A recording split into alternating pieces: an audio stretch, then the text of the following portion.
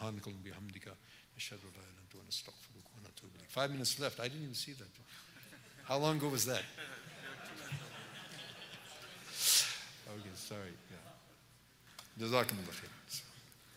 Jazakumullah khair.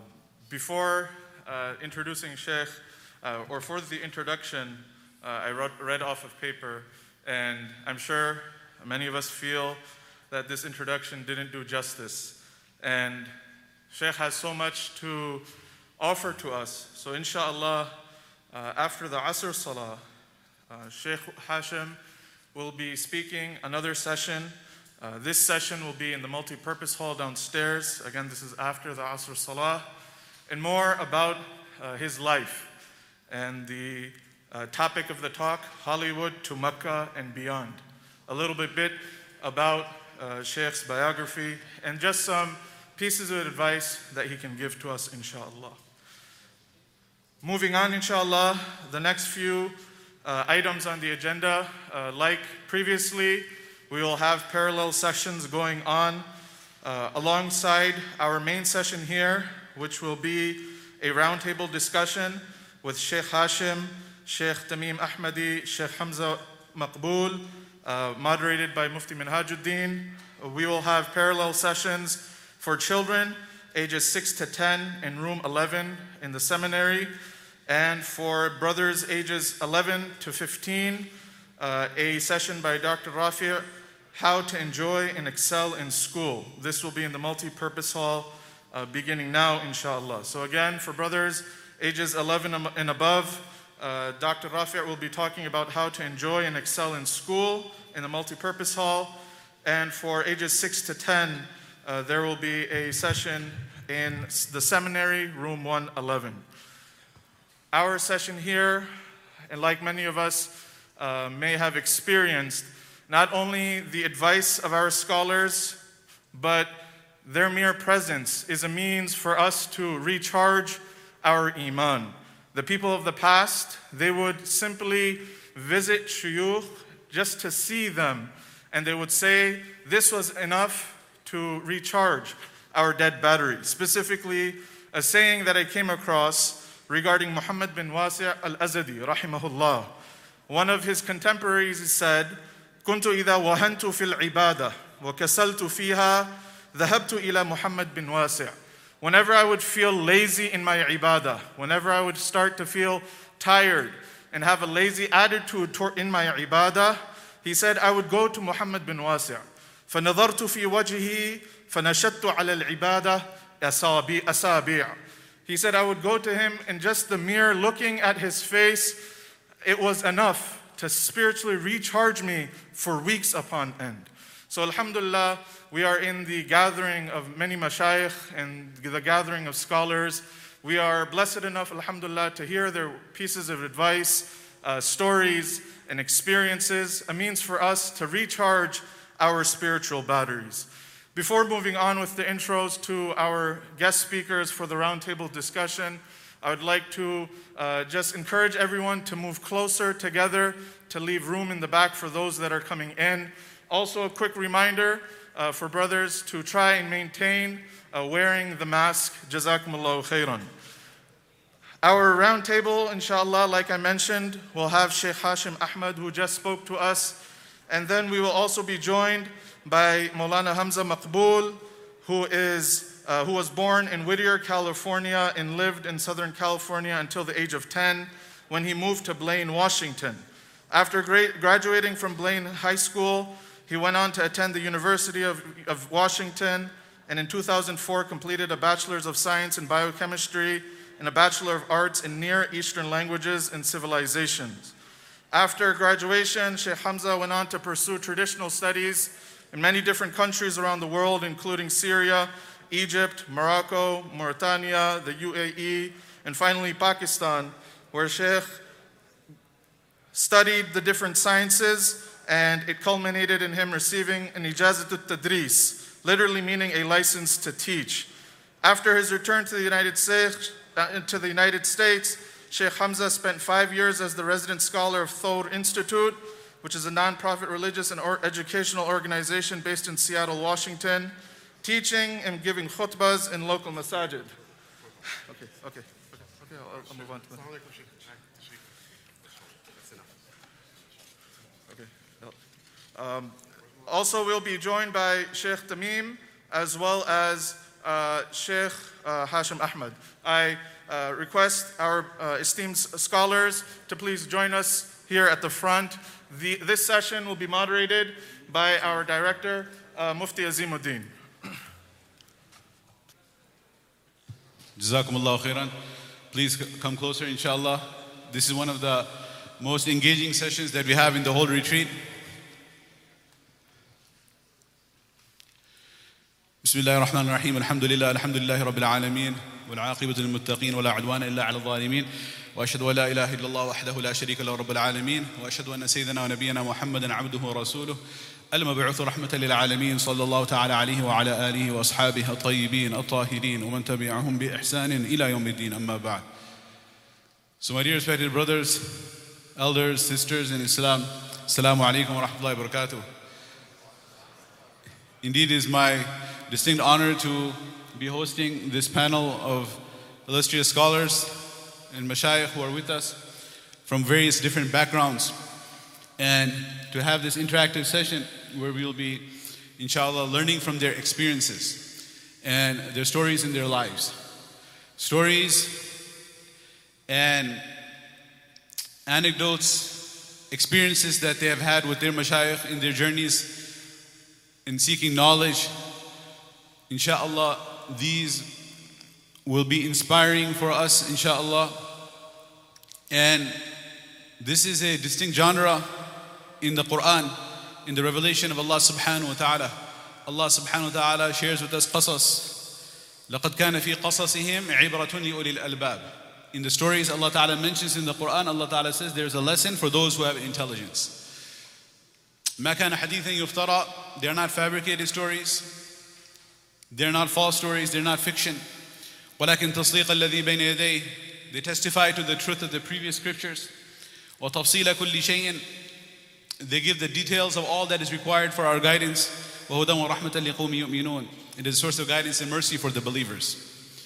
And one is, if you just hear a lecture on taqwa, it has its due effect, inshallah. But one is much more effective if you hear a story of a person who embodies taqwa. One is to hear about courage, determination, ijtihad, efforts in seeking knowledge, in practicing, in propagation, in da'wah. And one is when you hear the stories of those who have traversed this path and have left us a shining example to follow. It has its own effect. And this is a means of bringing barakah in our gathering. أعد ذكر نعمان لنا إن ذكره هو المسك ما كررته يضواه. As Abdullah ibn Mubarak rahimahullah mentioned about his teacher, Imam Nu'man, otherwise known as Imam Abu Hanifa rahmatullah alayh, that the more you mention about him, the more it is like the musk, the more you rub it, the more fragrance emanates. So inshallah, I'm just the host and we will hear from our panel. This is just to introduce the discussion. So alhamdulillah, we have been hearing from them. Maulana Tamim from California is visiting us. We had him last night. Many have joined us afterwards today. You may have missed yesterday. Please join, listen to it online. So he has his journey that he will share with us. And then we have Sheikh Hamza, who is, mashallah, a great giant. Basatan fil ilmi wal jismi. Right, so he is, mashallah, very near to us. Qalban and qalaban, physically near to us, and in our heart he's very near to us. And Sheikh Hashim, mashallah, we just heard from him and his amazing story. The only challenge I have is that each one could take the whole day or multiple days giving their respective stories, but just to keep the tanawwu' and to have multiple different stories intersecting with one another and to keep our interest, we have all three of them. It'll be just scratching the surface in reality, but inshallah we hope Allah Ta'ala puts barakah in the time. So I will start with the one who is Adna fal Adna, right? The nearest to me is Mawlana Tamim, inshallah. And I would like to ask him that one specific request I had was, as we heard about Hakim Akhtar Sahab, Nawarullah Marqadahu, last night, and you mentioned in your talk as well, I felt sorry when you said you have put me in a haraj, that you wanted to stick to your topic, but your heart was inclined towards Hakim Sahab after hearing his nasheed, his beautiful ash'ar of ma'rifah that were recited before your talk. So can you tell us something about Hakim Akhtar Sahab, rahmatullah alayh, and your experiences with him and what you benefited from him? Some inspiring stories of Hazrat. And take your time, inshallah. This is the longest session in the whole retreat, this panel, inshallah.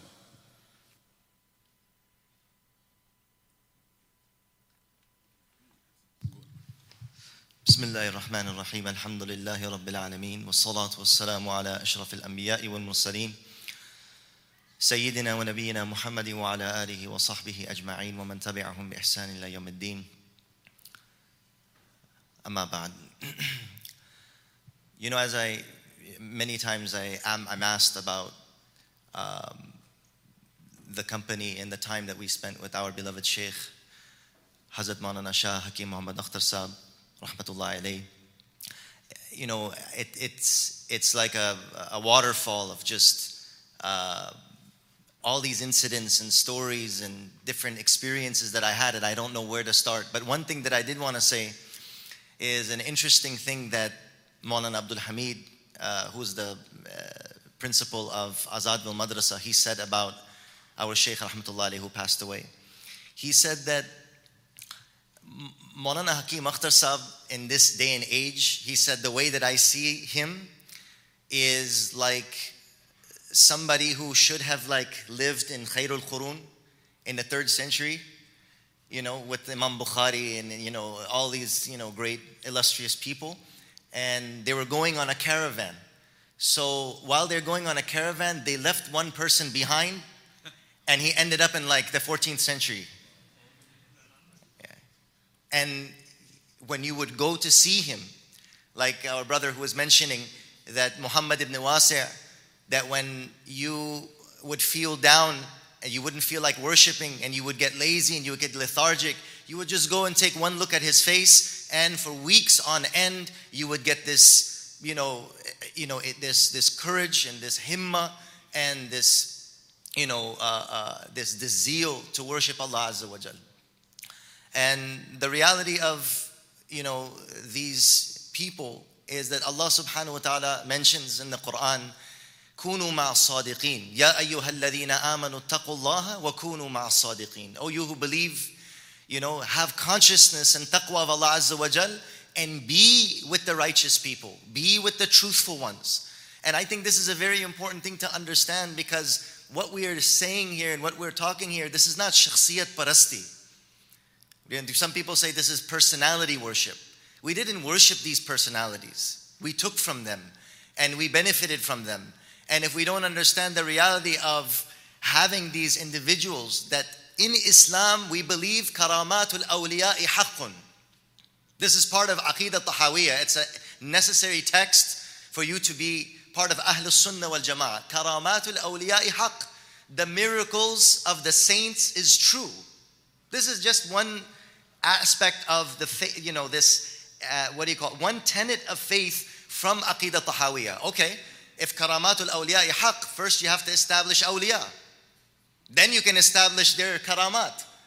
You don't want to believe in awliya, how are you going to establish their karamat? People don't want to believe in awliya today.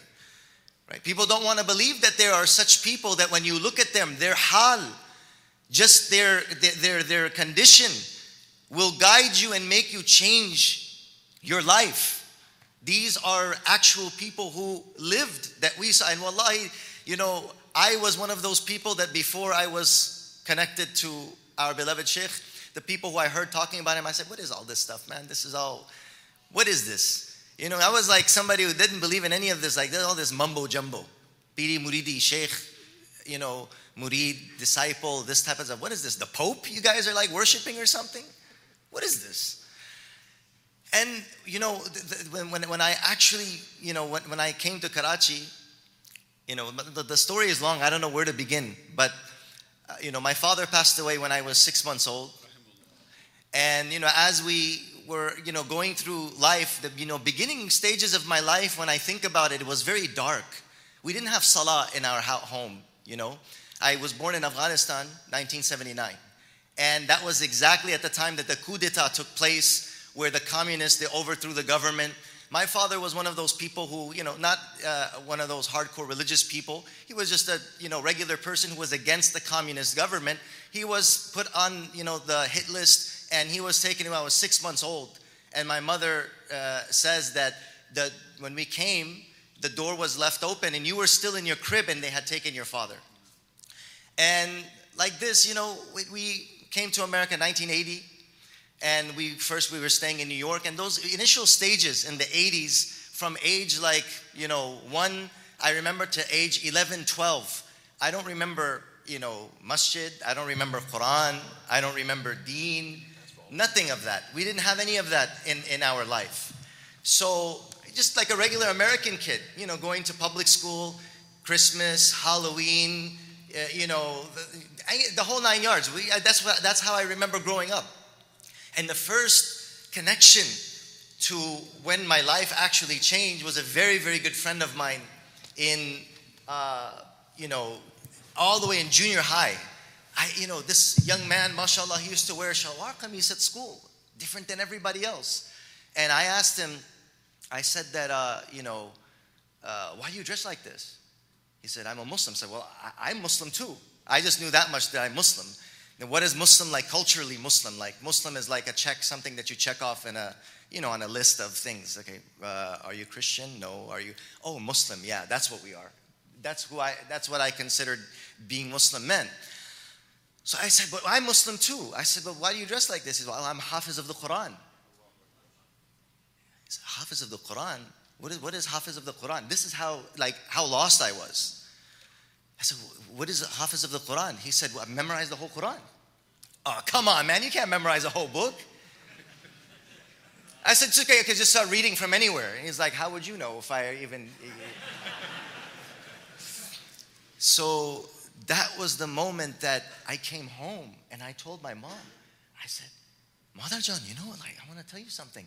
I met a Hafiz of the Quran today. She said, oh, really? In your school? He said, yeah. He said, Qari da Afghanistan, Qari khuma kura megim. In Afghanistan back home, Qari, Hafiz, the blind people would become Qari and Hafiz. So if they were blind and if they were somebody that wasn't, so this is kind of like the background I was coming from. Like they had a very negative sentiment towards people of religion, negative sentiment towards, ilm and ulama and hufaz. So, very modern type, non-dini, but whatever, they still said we're culturally Muslim. So that's the household that I was raised in. I said, at that moment when I met this person who was a Hafiz of Quran, and I'm going to get to the main point, what's so amazing about this Hafiz of Quran. My mom said, that's really nice. You found a good friend. And, it was ended. But that night I was thinking to myself, how come I don't know anything about my deen? I don't even know how to recite the Quran. Look at this person. He's same age as me. We're 13 years old and he's completely memorized the entire Quran and he's in algebra. That was he's in algebra, and he's good in his school and he gets straight A's. And he's a Hafiz of Quran, and look at how beautifully he dressed. It had a great impact upon me. And this is another thing, brothers and sisters. You don't know how many people you will impact by your sacrifices and you practicing your deen. This is who I was. I was a kid, literally, immigrant, not even first generation, immigrant kid coming from Afghanistan, living the, American dream, which is the Islamic nightmare, right? So I'm there and I'm lost my everything. I've lost everything. And this young man who's holding on to his deen, Hafiz of Quran, straight A's at school and, representing Islam in the most beautiful way, sunnah libas and just beautiful. And just his demeanor and the way he carried himself changed my entire life. He changed my life. And he got me to think that, look at what he's achieved. How come I don't know the Quran? How come I don't know how to read the Quran? How come I don't know about prayer? And it was that moment that I said, I have to change my life because this is embarrassing. This is a Muslim. I'm not a proper Muslim. And the interesting thing was, as I started learning about the deen from him, he would bring the Nurani Qaida I said, I want to start learning. I said, Hafiz, I want to start learning. He said, okay, but you want to start learning, you're going to have to listen to everything that I say. You're not going to be, ifs, ands, and buts. I said, whatever you say, I just want to learn how to read the Quran. I want to learn how to pray. Yeah, exactly, yeah. إِنَّكَ لَن تَسْتَطِيَ مَعِيَ صَبْرًا. Right? You're not going to have patience. No, I said, I'll do whatever you tell me. So then, every day, he brought the Nurani Qaida. He would bring the alphabet book. And in lunch break, not Al-Qaida, Nurani Qaida. So this was before all of that. This was like in 91, 92. So he would bring the alphabet book, and every day at lunch he would teach me how to recite. And in those lunch breaks I learned how to read the Quran. In those lunch breaks. And the interesting thing is that this Hafiz al-Quran, he had studied at Ashraf al-Madaris, the madrasa of my beloved Sheikh Shah Hakim Akhtar Sahab, who later on I didn't know. That explains he's not a typical graduate from here. No, he wasn't. He was a very, very special person. So the point being is, when people talk about, shakhsiyat parasti, or people talk about, this is the reality of kunu ma sadiqeen. That young man in that time, to me, he was a saint. He's there. He's in California. And he to me, in that situation that he was in, Allama Sha'rani rahmatullahi mentions that person who implements the sunnah and establishes the deen in a place where nobody is implementing the sunnah and establishing the deen, he is the qutub of that place. Allama Sha'rani rahmatullahi said that. That person who is implementing the sunnah and establishing the deen in a place where nobody is establishing the deen and everybody is ghafil, he is the qutub of that place. And that young man, maybe 14 years old, 13 years old, he was, and like I said, we think about saints to be, a 90-year-old buzurg sheikh that, he just looks at you and then, you faint or something like that. That is not what we talk about a saint. A saint, somebody who lives his life according to the pleasure of Allah Azza wa Jalla and the sunnah of Rasulullah Sallallahu Alaihi Wasallam. How much sacrifice he must have made. How much hardships he must have went through. That in that time, nobody, wearing shalwar qameez or having the sunnah beard or whatever, nobody would do that. And I would remember specifically one day out of the week he would wear a turban.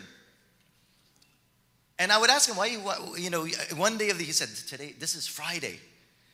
It was like, oh, okay. And he's like, you know what we need to do? We need to establish Jummah.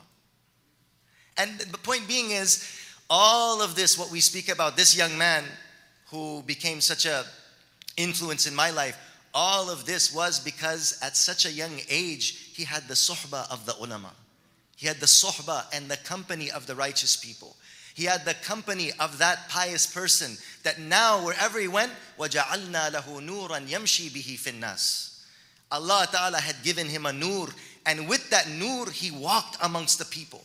That now whoever came his way, who, would, Allah Subhanahu wa Ta'ala had willed the hidayah of the person like a wretched and lost person like me. I was completely lost. That person became a source of guidance and hidayah for me. And, more than my beloved Shaykh, Hazrat Mullah Hakim Akhtar Sahab, rahmatullah alayhi, that I think ijma'an, everybody, nobody doubts that he was a wali and a saint. But I want to make mention of the person who became the sabab of that. That young man, nobody would consider him. I consider him a saint. Nobody would say that he is a very special person. Nobody would consider that he is a wali of Allah Azza wa Jal, or somebody who is, a source of hidayat or guidance. But for me, he was my Hazrat at that time. He was my Shaykh. He was my guy. And I'm saying every single one of us who practice the deen, every single one of us who, hold on to that burning coal. You're holding on to that burning coal in the time where, the deen is being mocked, In the time where people are embarrassed to even wear the hijab or to, look like a Muslim or to be called a Muslim, they're holding that burning ember. That is a person who is a friend of Allah. That is a person who is a saint and a wali of Allah Azza wa Jal. And you don't know to how many people you have the key to the lock of their heart.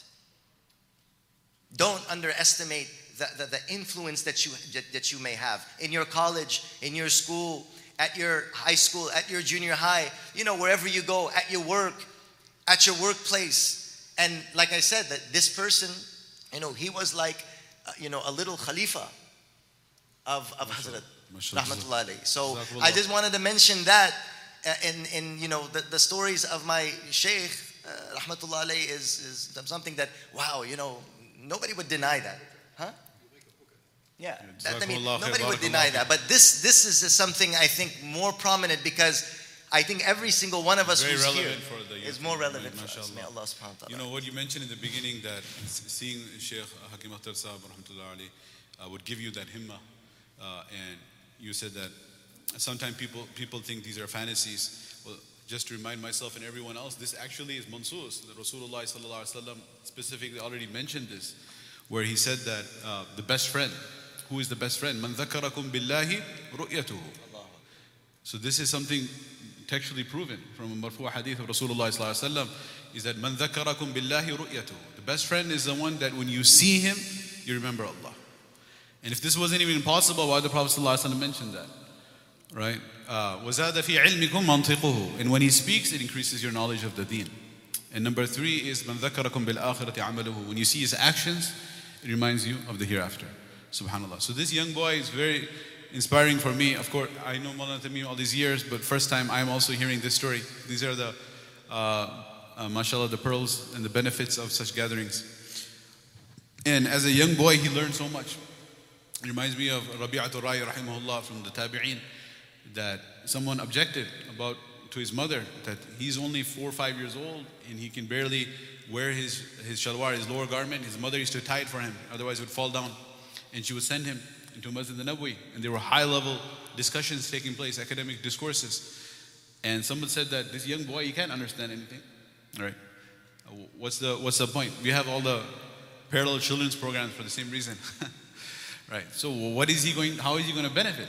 So she said that لن يتعلم حتى يتأدب ولن يتأدب حتى يجلس عند العلماء. He will never be able to acquire knowledge until he learns adab of ilm and etiquettes. And he will never learn the etiquettes of how to acquire knowledge until he sits in the company of the ulama. So right now, he doesn't have to understand what's going on. He has to learn the etiquettes, the adab of the majlis. After he learns the adab, inshallah, he can learn the ilm. Moving forward, inshallah, we have Shaykh Hamza Maghul. What I wanted to hear from him. Because it came from out of town. I live down the street. Okay, if you can keep, okay. Yeah, so he, mashallah, if he can, he has a very unique experience in many aspects of his life that we could learn from. But I personally have not visited Mauritania and West Africa, Northwest Africa. I can pretty confident majority of us have not traveled to that region. So if he can tell us something about Africa, of course he studied in Lahore in Pakistan as well. But if he can give us some of the stories of Africa. I've heard about the whole system of the Hifdhul Matun. You've never been to Africa before? No, Africa I've been. Not Mauritania I have not been. So yeah, South Africa of course. So we can hear about the Hifdhul Matun and the Shanaqita and their ulum and their tazkiyah and the mujahadat in the desert and how's the life there, inshallah. How you ended up there and how was your experience there? Bismillah. I don't know, I feel bad sometimes talking about these things. It's kind of like a freak show, like, oh look, it's something different, this is entertaining. And to be honest with you, I didn't really follow the examples of the mashayikh over there. I just went and saw them. But I guess that's going to have to suffice for now. But the system of study in the entire Muslim world at one time was somewhat similar. It was unified. It's a really good system, which is that the instruction of a student starts when they're a kid, And it's kind of like a funnel, the ones who have aptitude and want to continue, keep continuing, and the ones who have to go do other stuff as long as they learn some basic amount that they have to learn, or whatever they're able to, if they can't even do that, they just kind of go by the wayside. And so the system in Mauritania, one of the nice things is it's kind of still in that mode, both in the beginning of your study and the fact that there is no end. Right? We're having, who here, mashallah, who are our young graduates, mashallah, raise your hands, who are going to graduate this weekend? Go ahead, raise your hands. Go ahead, where are you? And who are other people graduated from madrasa? Go ahead, raise your hands, mashallah. We have some mashayikh and ulama and muftis and everything, mashallah. If you suspect it's a trap, then always know it's a trap. If I ever tell you to raise your hand in a bayan, it's a trap. Be smart. Save your, man naja bi nafsihi fala lawma alayhi. It's a trap. There is no graduation. You're never finished. You're never done. People say, how many years is the course in Mauritania? I go, well, there's no years and course. This is all just bakwas that we make up in order to get people to listen to us. Otherwise, who's going to say, oh, look, I finished learning knowledge? Mauritania is still like that. Who becomes a sheikh over there? Everyone keeps studying. People who love knowledge study. And people who want, hunt wild animals in the jungle, go do that. Whoever does what they want to do does what they want to do. One day what happens, so everybody with more ilm than you might die. And then you become sheikh out of adverse propriety. Right? Yeah, that's, you're in Boston in the 1700s and one neighbor wants to stay part of Britain and the other neighbor wants to be part of America, and you're just doing your thing, and then one day you're like, I guess we're American now. It just kind of happens. It's not really something you choose. And so that's still there, mashallah. There's still people like in their 70s who are just still going to dars and things like that. And that used to also be there in the Indian subcontinent as well. And it never was here in America, but inshallah one day.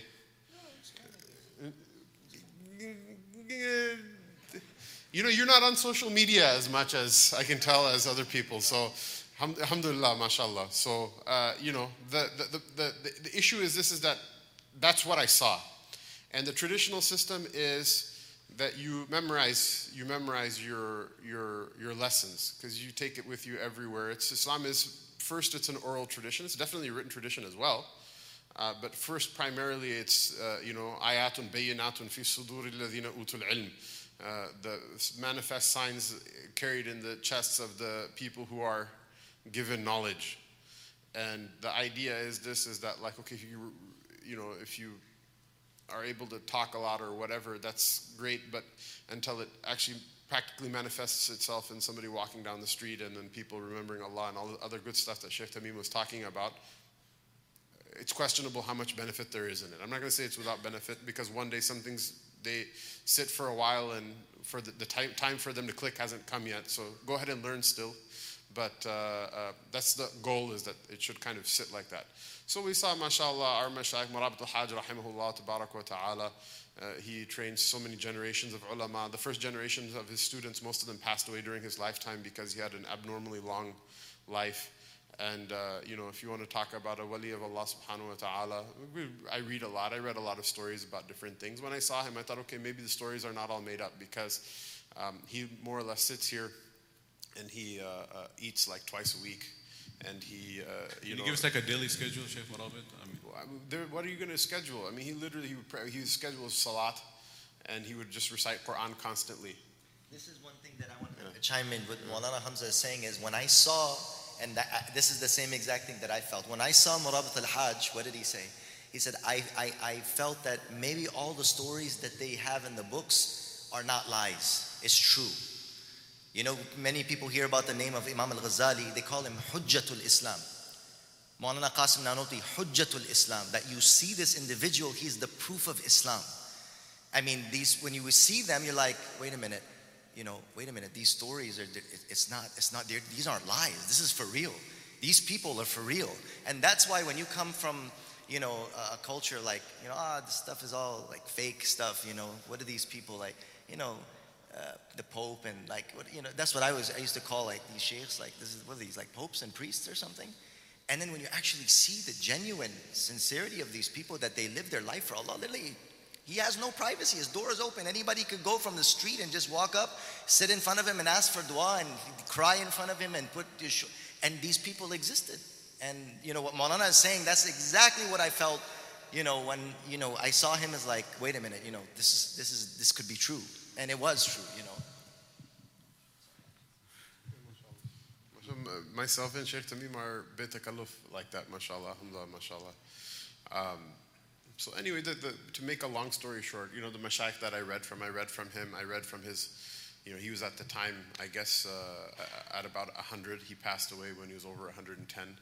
I read from his baby cousin, who was at that time, I think in his late 70s, Murabit Haddameen, and I read from his son as well. And, there were 110 people, is like 2 lifetimes. I mean, mashallah, there's a lot of like lack of takalluf, lack of formality in the sense, like Murabit, for example, Maulana Tamim was saying that, the mashayikh, they have their doors open. This is actually part of the adab of, it's in the books of fiqh, that like the qadi and the ulama are an exception. Otherwise, it's haram to go into someone's house without knocking. In the old days, the mashayikh, the way the houses Muslims used to have were different, right? People had a life based on Islam, not on imitating, the lemmings of the hellfire. So what happens is, this is good advice for people. I didn't know until I went and saw this and I put 2 and 2 together. Outside people don't go into your house. Every house has an area that's there for receiving guests. No outside man. This is not just deen. This is like common sense of being a human being, actually. No outside man especially should ever lay eyes on the inside of your house, ever. Your father, maybe your cousins, if they're not complete lunatics or whatever, right? So what happens in the old days, they used to have houses that they have like a front room to receive people, and then inside there's a harim that nobody comes into. And so even then you have to knock. It's haram to walk into somebody's, even the majlis, without knocking, except for the ulama, because it's understood that people have to have access to them so they can come ask their questions. You come sit in the outer chamber, and or the judge, for example, if someone has a complaint and needs help, that you should be able to access them. So that's what Sheikh Tamim was saying, that their door is open. Their door has to be open. It should be open. What do you say about Murabit had no door? There's no door. Like literally just sitting in it's like a tent in the sense that there's shade from above, but there's no sides to the tent. And so, mashallah, with me, you have no idea what I was doing a couple of hours ago. Really, you have no idea what I was doing. Allah forgive, Allah Ta'ala protect us all, mashallah. Allah Ta'ala keep the tent covering all of us, me and you, all of us, Ameen. But the issue is this, is that imagine somebody who literally is there like 24 hours a day, and without the takalluf, you can hear Khatam al-Quran every day or every other day, just from him sitting there. He'll say, wa alaikum assalam. Other than that, I didn't really see him shoot the breeze with anybody. He doesn't talk to people.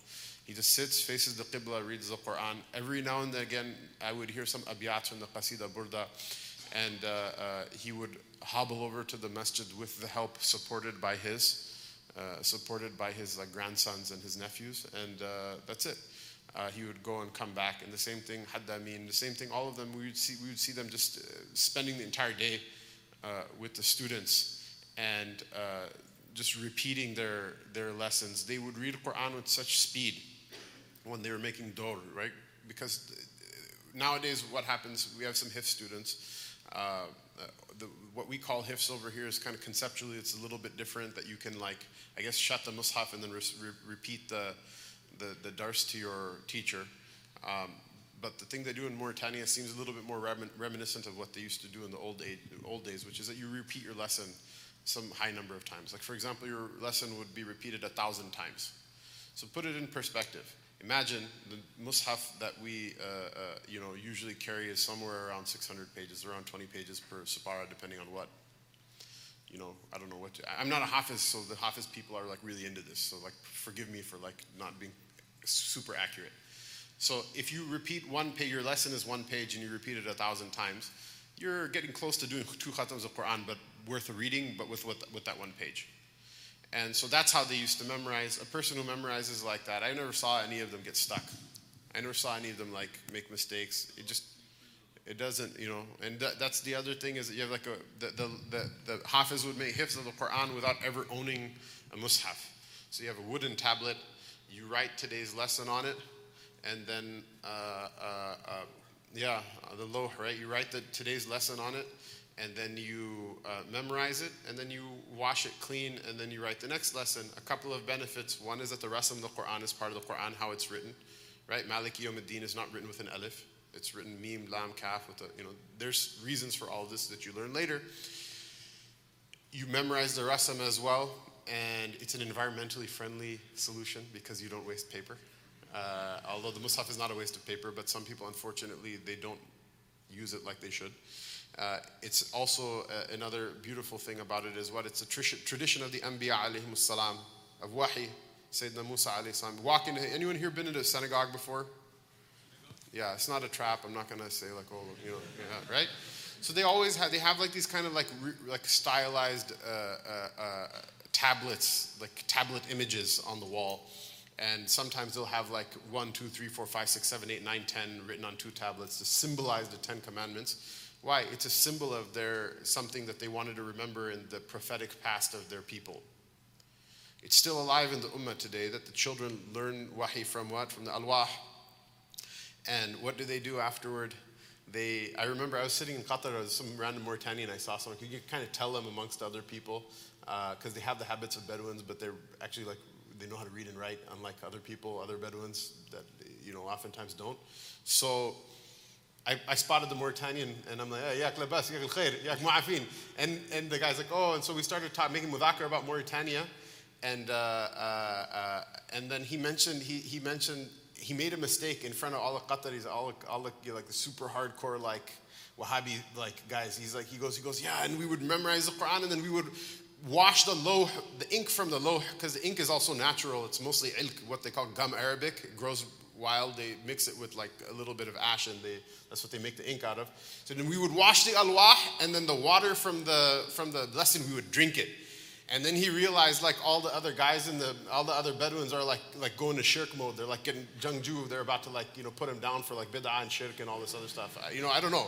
I don't know how that's shirk. I thought shirk was worshiping idols, but at any rate, and then they're like, he's like, yeah, Sufiya shway, but the Quran is great, And it's like, look, dude, okay, fine, have the discussion. If you want to have the discussion, ask Mufti Saab, is it a bid'ah or not? He'll tell you all about it, mashallah. He'll bring his nusus and all this other stuff, right? I would rather drink the ink from the lawh of the lesson of Quran that I learned than, mashallah, the McDonald's that these other people are eating with their, mashallah, fatawi. But the point is that that was their love that they had for these things. They're simple things. Children, everybody learned the Quran. Everybody read the Quran. I haven't been to Mauritania for so many years now, so I don't know. The world changes so fast. But what I would see in Mauritania is that, like, for example, 2, 3 people go for a walk. Instead of chit-chatting with one another, they would just recite Quran out loud. So you would hear in the streets, you'd hear in the pathways, you'd hear between the tents, you would hear, even in the cities, you just hear people reading Quran. And like for us now, we like live under the yoke of oppression from what I like to call the cult of da'wah, which is what? You are personally responsible for whether people like Islam or not. And it goes to weird places like, don't pray in public. People are going to look down on Islam. Don't read Quran. Your relatives are going to look down on Islam. Don't read this. They're going to get upset, and then Yawm al-Qiyamah, you're going to be responsible for their kufr. No, dude. Like, if you go up to them and say, hey, look, you came to the masjid, now I'm going to beat you up. Like, okay, yeah, you might be responsible for making people not like Islam there, right? But if you want to make da'wah to people, what's a better way of showing people about what Islam is than by practicing what you supposedly think is good? Like Mawlana Tamim said with this brother who is still alive, make dua for him. People, human beings, they go through ups and downs. We should make dua for each other, inshallah.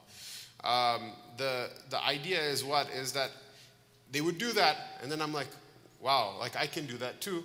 And it also impacted me as well. So you go through all the lessons, you memorize the lessons, and then it starts to become, it becomes a part of your life. You memorize things, right? So we read the matan of the nazm of the Ajrumiyah, right? So I remember I went with one of my teachers to go and visit one of their relatives. Like tribal people have like really like well-connected relative groups, right?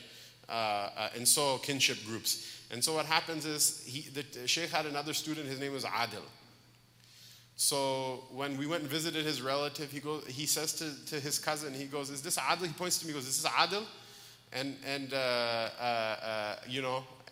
كجاء زيد نفسه يسول وإن قومي كلهم عدول, and they all laughed, right?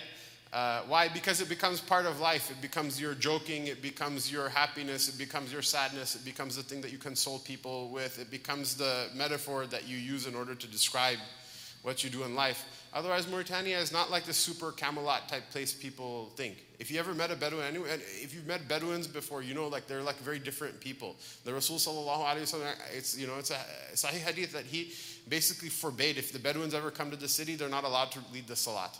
I remember I asked my shaykh, I said, even if Murabit came to the city, he goes, it's a hikmah of the Rasul sallallahu alaihi wasallam, it's just not going to work out, because they're very different than people who live in the city. There's like the way you survive in the desert is very different than the way you survive in the city.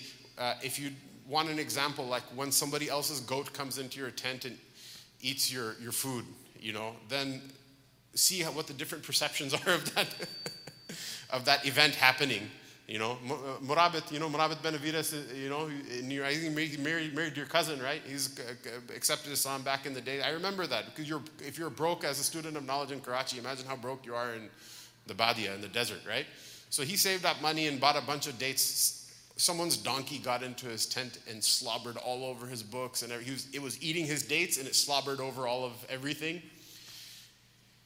And I just saw the broken look of resignation, and I said, this is mashallah what the mashayikh say, that somebody whose nafs is completely broken, It's different. And you go and ask them like what happened, they're like, even the mashayikh are like, it says whatever, it says in such and such book that like in the day that the zamanat for it is on the owner, and in the night the zamanat is on the owner of the animal, and the day is the owner of the property. It's just really weird. So if you ever go to Mauritania and you experience that weirdness, be like, but Hamza said that like they're all great awliya and read Quran day and night. There's other stuff happening. The point of mentioning that is that they're regular people like you and me. A lot of stuff that we do is weird as well to them. It's weird to them. It's strange. Like people would ask questions about America, and the sheikh would be like, "Ga, wallahi, kadaka fi America," and you're like, yeah, that's what they do. And he's like, kufar tubihim. He won't even answer the question. He'd be like, this is just ludicrous. Like, this is just like, I don't even understand it. This is a question. This is all dumb. Like, why would you even live there? The point is what? It's a question to ask. For us, we like it. It's our home. For us, we ask, why would you live in the desert? They're human beings. We're human beings. The point of mentioning it is what? Is that you can still bring the ilm into your life, you can still bring the Quran into your life, you can still bring these practices into your life and make it fit like where you are and what you're doing. It's not some sort of Camelot thing. I don't want to make it seem like these are like some people that are superhuman that are not like you and me. The reason that what they did was superhuman is precisely because they are like you and me. They have to go through difficulties. They have cousins that are annoying. They have like to pay bills. They have to do all these things as well. But they manage to fit it all in together while reading Quran and while like doing all of this stuff too. So. Jazakumullah khairan. Subhanallah. As I mentioned in the beginning that there's just so much to cover.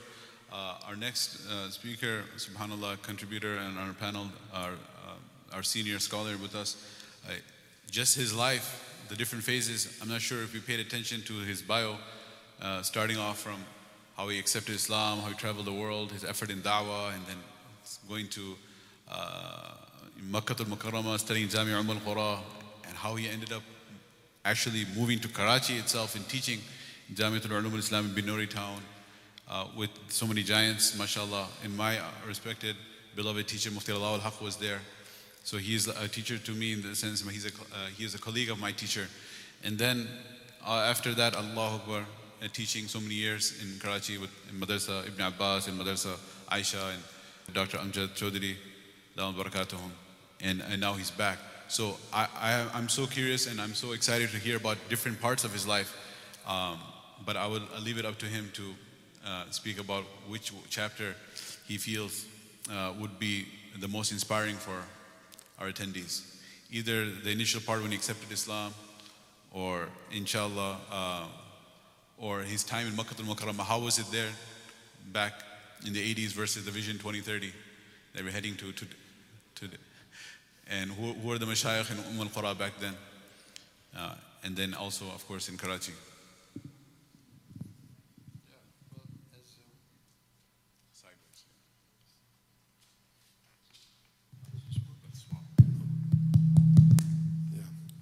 Bismillahirrahmanirrahim. Alhamdulillahi Rabbil Alameen. Wa salatu wa salam ala Sayyidil Mursaleen wa ala alihi wa sahbihi ajma'in. Amma ba'd.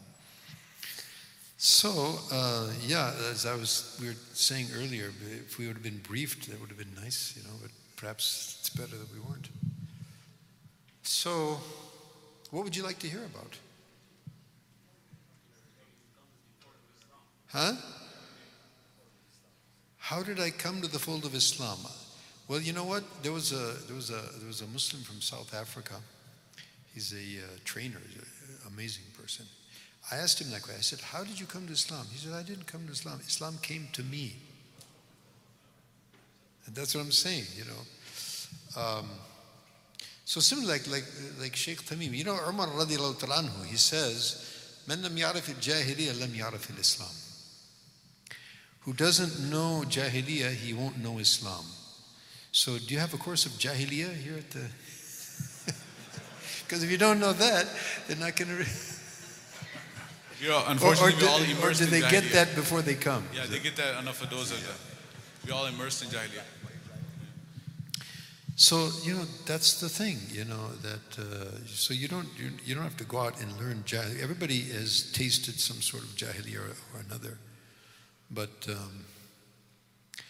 So basically, that's how it is. Islam came to me. I didn't come to it, because I was, similar like Mulvi Tamim. Like my father is from a Jewish family. I don't see whatever being Jewish means.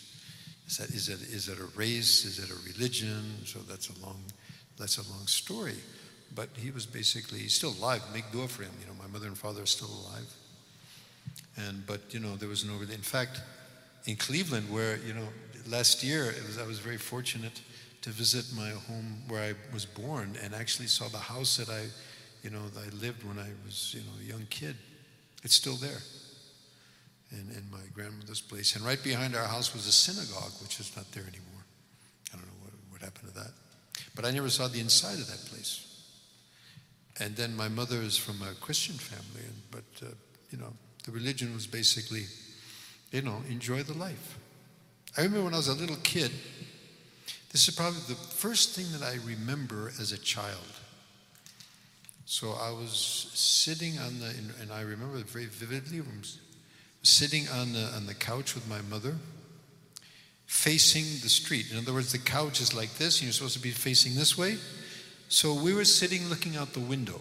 And I just asked my mother, I said, "Mother, everybody on Saturday and Sunday, they go to the church, they go to the synagogue, and we never do that. How come?" So she said, "Well, if we did that, then we couldn't do the things we like to do." We like to ride horses, and we like to play around and do things on the weekend, And that's basically what the life is here in America. You work all week to enjoy on the weekend. That's what it was, But and the other thing about my family was they were all musicians. So I grew up as from early childhood, and now I probably talk too much. But as a child, I was very introverted, and the only thing that I really was interested in, two things I was interested in as a child.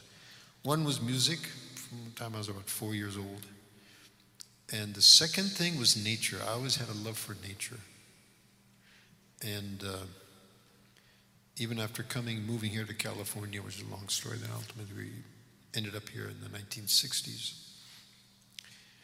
And so, for a young upcoming musician, this is where you want to be, right? Hollywood. And so, but then after, seeing, after getting into that and really finding out what that entails and involves, it's not just the art, the whole culture, the whole society, the whole objective, So just like I was saying here, this earlier on. So, what's it all about? Is that what life is for? You you go through this whole process and you get, this piece of paper and you get this job and you earn money and you buy a house and that's life. So even during that period, so I used to, one of the things, and I would strongly suggest this to people, that especially young kids, go and connect with nature, Connect with the nature, the creation of Allah subhanahu wa ta'ala. So that was the redeeming, the saving grace, I think, for me, because even though I was being told, religion was like, public enemy number one in our house. Yeah, really, my father would say, all the problems in the world, they're connected to the religion. They're causing all the problems. Yeah, okay. So we actually were indoctrinated like that, And, however, then from Cleveland, we moved out to Colorado. We had a big property out in the middle of the wilderness. That's another long story. Hopefully there's going to be a book one day. Cleveland was last year that started. You know that? You heard about that whole story, right? All the dictation I did about my life, they transcribed all that. Anyway, so in Colorado, like out in the Rocky Mountains, so that was my favorite thing to do, was just like go out into the nature and go up on the mountains and just ponder. And so just looking at this creation, wow. That was your Ghar Hira. Huh? That was like your Ghar Hira. Yeah, something like that. I mean, that Nabi alayhi salam, but I mean, anybody who goes out there, for example, I'm a surfer also. I surf, I still do that. You can't give that up. And the interesting thing is that I've never met a surfer who's an atheist. You won't find, they're not traditionally religious, that's for sure. It's not really but you won't find atheists. Why? Because they're connected with nature. Then the sea, the sun, they're up early, they're up at Fajr. They're out early in the morning, out in the ocean.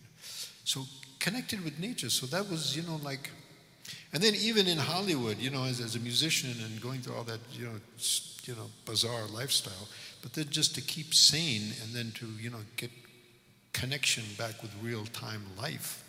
So I used to take off and sometimes I go out in the desert. When you talk about the desert, who would want to live in the desert? The desert is amazing. It is the most amazing place, So you have the desert. So I used to sometimes go out and just spend days out there in the desert. And in those days, we started learning about fasting, water fasting, drinking water just for days on end and stuff like that, and then meditating and all these, whatever spiritual things. So I was just attracted to those kind of things. And then either the desert or I would go up to Big Sur, which is up in Northern California, which is just an amazing place, and just stay up there for days and just, connect with the nature. And so this nature, this universe, it has a creator, And so we need to connect with that creator. All this other stuff is useless. It's, when I was in high school, in high school, which was University High School, which is in Los Angeles, it's right like Beverly Hills is here, right? And then UCLA is here. Then the other side is West LA, like, the downside of the town, right? And so you'd have like, the Beverly Hillers, and you'd have the West Los Angeles, Latino community or whoever, And the interesting thing was that the Beverly Hill kids, who were mostly Jewish, young Jewish, extremely wealthy, affluent kids, all of them, and this is back in the 1960s, all of them would be visiting psychiatrists. Every single one of them. I mean, that was like standard stuff. You had breakfast, you had lunch, and you went to the psych. And it was even like,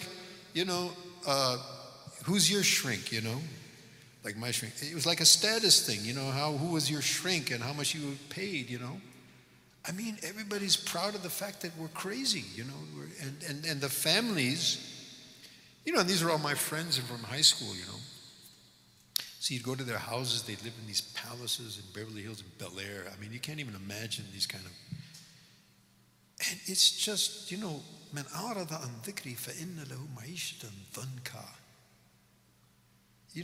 This might seem weird, what does this mean? Who turns his back on the dhikr of Allah, on the Quran, and deen, on Allah subhanahu wa ta'ala, then Allah subhanahu wa ta'ala gives him a straightened life. Difficult, problematic.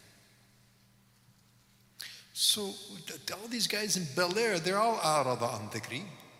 And they've got these mansions and they got these, but they have maishat al-dhanka. I've never seen a more prolific example of that than these families. My God, it was horrific. It was horrific, The mother is constantly trying to be, just as a sabili mithal, Like my best friend in high school, his mother was always trying to commit suicide. The father had no connection with any of the kids. The sisters ran off somewhere and, we're talking about millionaires and each one of them was just, maishat and dhanka, living this just really terrible, inner conflict, psychological torment. So what's it about? And that's what they're training us, to be part of that system from day one to the end of it, Or what was it, the Steve Jobs, what did he say in the end of his life, The founder of the Apple Corporation, After doing all of that, becoming a billionaire, then I just wasted my life, So don't waste your life. Use your life, you young kids, So that's basically, what happened. And then ultimately, in Big Sur, actually, it was kind of like, I don't know, I can't even really describe what happened, but basically I was there in Big Sur and I was like fasting. I was doing these water fasts. I would spend like about a week just drinking water and no food and just doing meditation, whatever meditate we learned from these gurus and what have you, in those days. And doing yoga. So there on a mountain there in Big Sur, so I was doing these meditations and state of fasting. Then all of a sudden it just kind of felt like I was kind of like sinking with the whole universe, kind of like, I can't explain it, and I just got kind of a feeling that, being connected with the universe, meaning connected with the entire energy and the whole system of the universe. So then being connected with the ultimate source of that was like, that's it. That's what I have to do. Right? Bus. Now, how I'm going to do that, I had no clue, but that's what I need to do.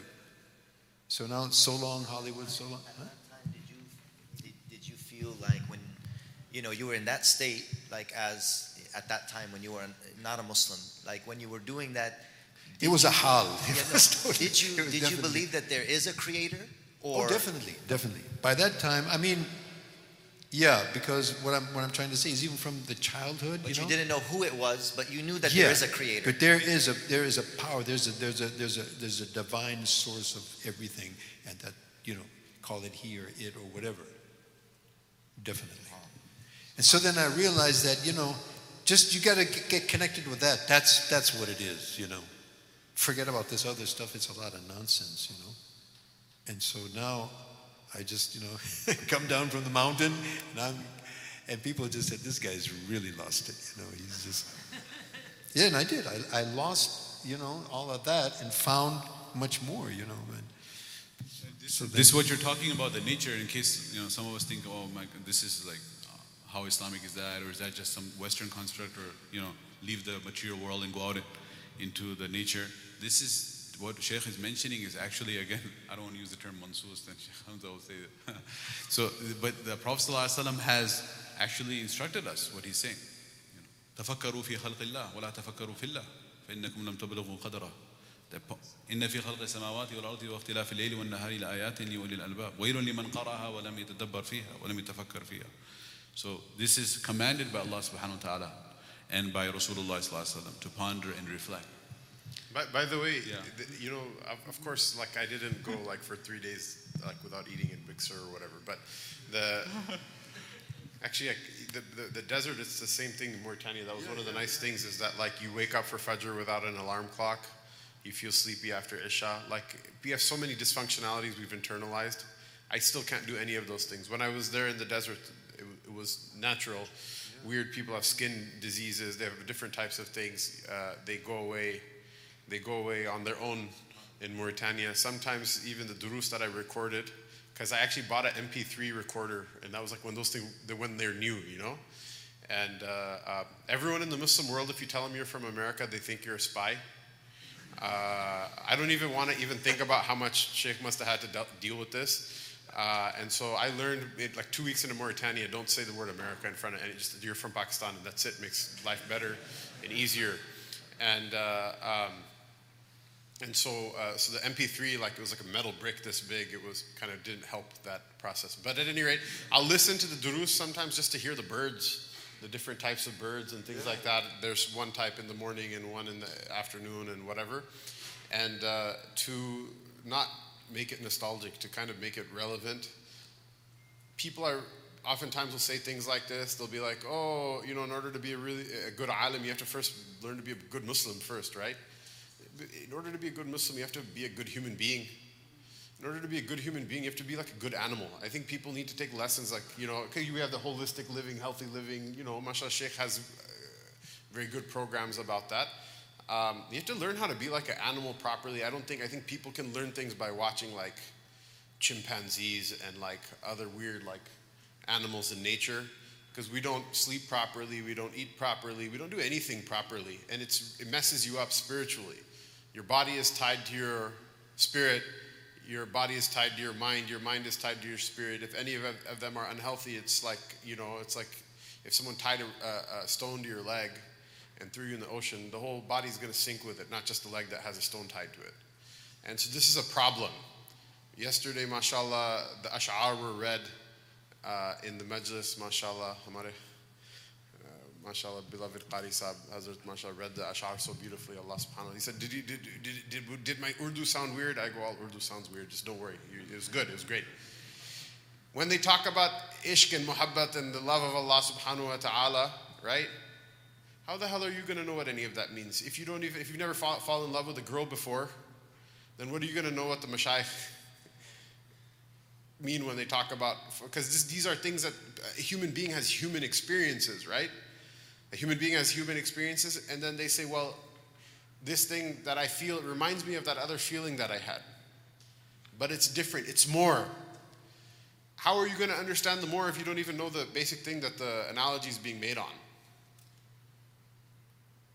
How are you going to understand those things? You don't even know what it's like to be an animal. Even, you know, like someone, you know, this whole 18 degree, 15 degree, and people mashallah, like, we have like gladiator fights with fiqh, mashallah. I think mashayikh are people of hikmah, so they don't get into it. I mashallah, I don't live to, I'm not here to win or lose, I just live for the fight, mashallah. Every morning at like whatever, 3:07 or 3:04 when Fajr comes in, I hear the birds, and I'm like, man, everybody is like busy arguing about all of this stuff. Even the animals know, right? But you live inside of your house with the AC on. You'll never see anything that's outside. What do you know what Fajr is? People say, but the app is like this and that, and the app and the app and the app. Throw the app in the garbage, man. Like, mashallah, the people who went to Jannah are not people who woke up for Fajr with the app. Like, illa mashallah. That's the exception, not the rule. So, you know, what Sheikh is doing, like, do a homework assignment. Do something, you know. Do something. Go. If you fall in love with a girl, like have the courage to actually talk to her father and ask her to marry you. And then when she says no and your heart is broken, and then you learn what it's like to be a musician, whether or not you know how to play an instrument. And you go through all of that cycle, then come back and then listen to what the Sheikh said. And then you'll weep, you'll cry when you hear those ash'ar. Otherwise, if you're just sitting at home playing PlayStation and like, you know, LOL and liking Instagram posts and things like that. Like, how are you gonna know any of those things? How are you gonna know any of those things? What the meaning of any of those things is? What the value of any of those things are?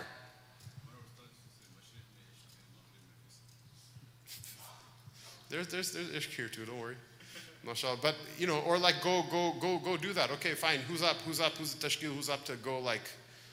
Because it's not winter here, you might die in the winter. There's ways of surviving as well. But, you know, who's going to go out and, like, just go to, like, a state park for 3 days and, like, not eat for, like, 3 of them? Our graduating class. And then when the donkey eats your dates, then say, oh, that sheikh's, because, you know, here it's like, oh, I just had broast. Now I'm going to have some dates because it's like a sunnah, you know? No, when that's the only thing you have to eat and the donkey eats your dates, then come and describe the feeling and we'll talk about Mauritania, inshallah. Yeah, our graduating students, they're going to Alaska. Subhanallah, in the middle of survival, yeah. MashaAllah, this whole thing about like going to Alaska with your class, that doesn't happen in Mauritania. It doesn't happen in Pakistan. This whole thing about having like meals. Every place has its own urf, mashallah. Subhanallah, so these pondering and reflecting over the science in nature, subhanallah, as one of our Sahaba who was asked how did he recognize Allah subhanahu wa ta'ala. So he gave all the beautiful examples from nature. In the desert, إن البعرة تدل على البعير وإن آثار الأقدام تدل على المسير فكيف لا تدل السماء ذات أبراج والأرض ذات فجاج والبحار ذات أمواج على اللطيف الخبير. So, subhanAllah, he said, إن البعرة تدل على البعير. When I see the droppings of the camel, then I know a camel has passed by. When I see the آثار الأقدام, the footsteps in the sand, تدل على المسير. This indicates to me a person has walked through this sand. فكيف لا تدل السماء ذات أبراج. This beautiful sky, which we don't see the stars because of the illumination, the light around us in the cities. But this beautiful sky with the constellations and the stars in the galaxy, you can see the Milky Way galaxy itself. How can this وَالْأَرْضُ ذَاتُ فِجَاجٍ in the land with the mountains and the valleys, and وَالْبِحَارُ ذَاتُ أَمْوَاجٍ and the ocean with the waves crashing on the beach. كيف لا تدل على اللطيف الخبير. How can it not indicate to me that Allah subhanahu wa ta'ala is present and He is the Khaliq and Fatir and the creator of all that we see. فيا عجبا كيف يعصى الإله أم كيف يجحده الجاحد ففي كل شيء له آية تدل على أنه واحد. So all of these are contemplations over the nature. فيا عجبا, how strange it is. كيف يعصى الإله. First stage is how can Allah even be disobeyed? Beyond that, كيف يجحده الجاحد, how can the atheist deny his existence? ففي كل شيء, in every single thing around me, له آية, there is a sign. تدل على أنه واحد, which indicates to me that He is the one Allah. So this is a very, very beautiful lesson that we learn from our mashayikh here. Subhanallah. I wanted to ask Sheikh, how was your experience as an American? This is something really strange that we have the vast majority, our younger people here, so I would say the vast majority of their parents have migrated to America from Indo-Pak subcontinent and other countries. But what is really unique and people find it hard to believe as an American-born citizen, how did you choose to live in Pakistan for so many decades? When everyone is coming here and you went there. That's a question I ask myself too. Yeah. What kept you there? What were you? Actually, so that whole, it's a kind of a mindset which would develop back in the 60s. So as a musician and a hippie and all that kind of thing. So, and involved in all of those movements of the 60s of, going against, the American policy and Vietnam War and civil rights and all that kind of stuff. So I came to this conclusion, among other conclusions, spurious or otherwise, that, and when I left the United States in 1970, so I told my mother, I said, look, Mom, this place is not fit for a human being to live. I'm getting out of here. If you have good sense, you get out yourself. You left in 1970? Yeah, 1970. So when 60s were over, I was like out. So actually 1970, then I took off. So I was kind of like always looking for a different, I thought that, this is not what it's really about. This must be a different culture, a whole different, place where we can, what I'm looking for, a place where we connect with the Creator. And anyway. So it's a long story, but in any case, so then as a student in Makkah, and that those were kind of like, perhaps at that time that was like the end of the former era, because after that then they kind of like durus. So there used to be 500 halaqah of ilm in Haram Makki. 500 circles of anything you wanted to learn, from from the physical Where were sciences. the mashayikh from? The teachers were from? All over the world. And that's the thing of Makkah and Medina. They're actually, the people of Makkah and Medina traditionally, they're not actually, very few are from the actual surrounding tribes, the Arabi, the tribes that live around that area. The people of Hijaz are basically people who came from wherever, and particularly mashayikh and ulama. هذا شنقيطي، هذا موريتاني، هذا افريقي، هذا هندي، هذا بخاري، هذا جاوي، هذا مش عارف ايش. So the هذا مغربي. So the ulama were all from all over, And so people actually came there to live in Makkah because it was Makkah, al-Haramain. It was interesting. There was one Hakim. His name was Hakim Mi'raj al-Hasan. I can't imagine he's still alive, but he was an old man in those days, But so when he came there was no other Hakim, that they were aware of. And so one of the royal family got sick with some kind of weird sickness. And so they found out about this guy.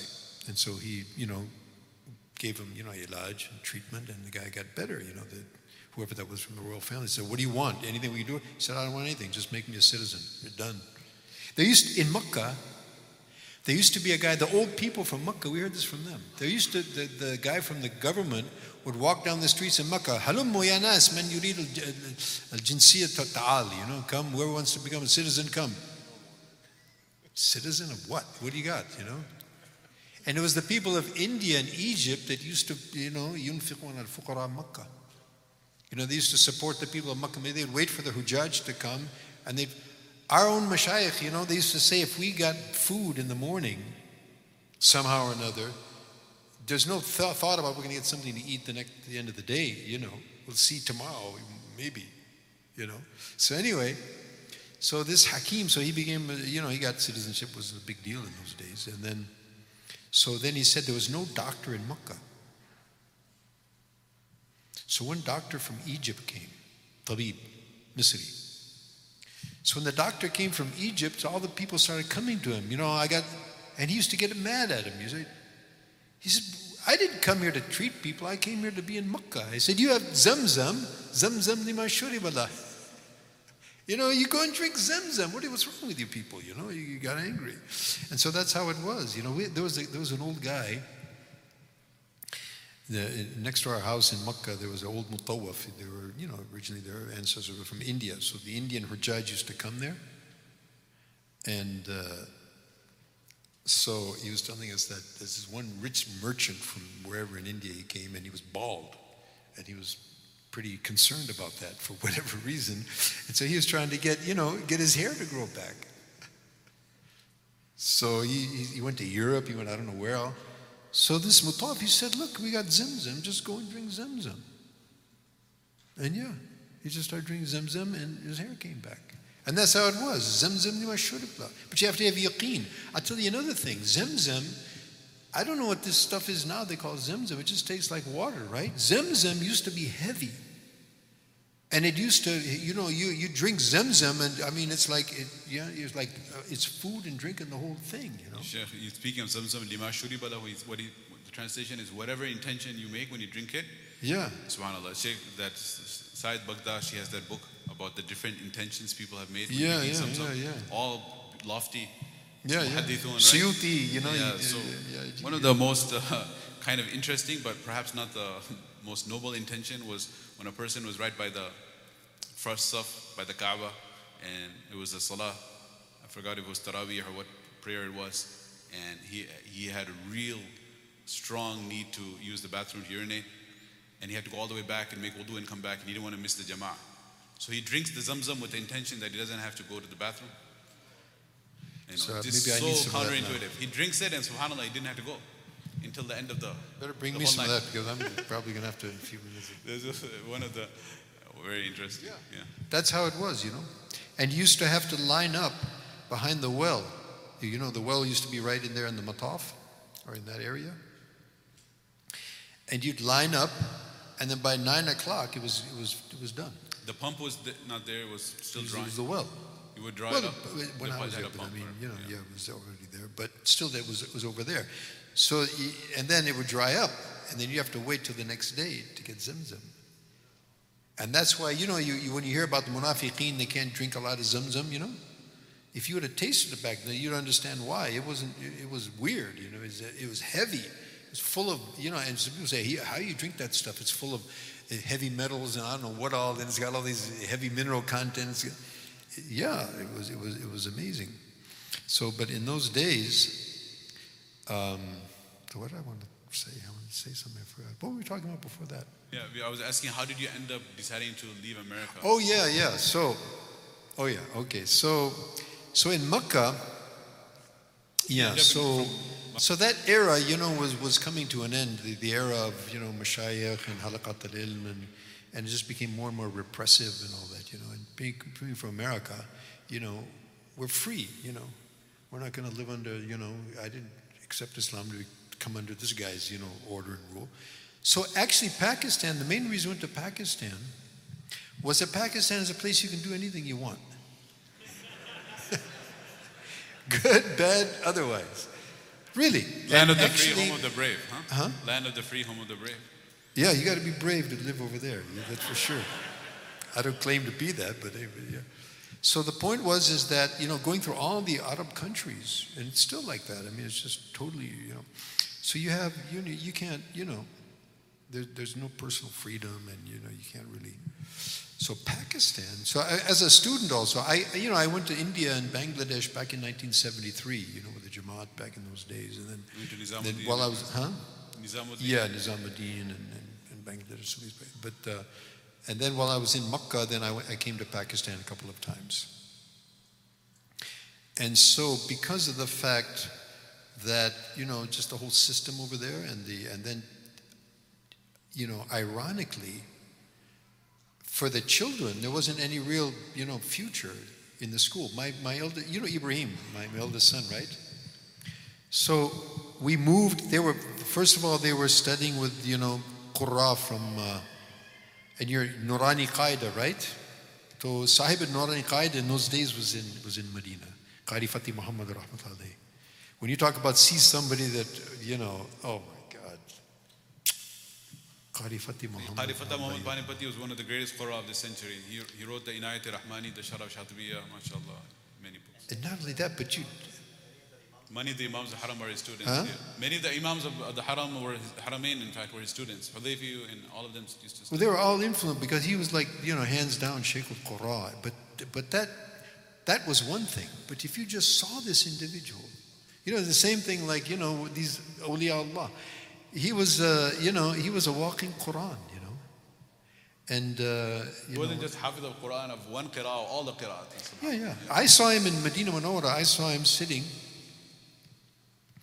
And, he gave me, he used to, the house that we lived in, we originally lived in Marwa, right on top of Marwa, Safan Marwa. It was Imarat al-Ashraf. It was the old building of the Ashraf from Makkah in the old days. It's a waqf.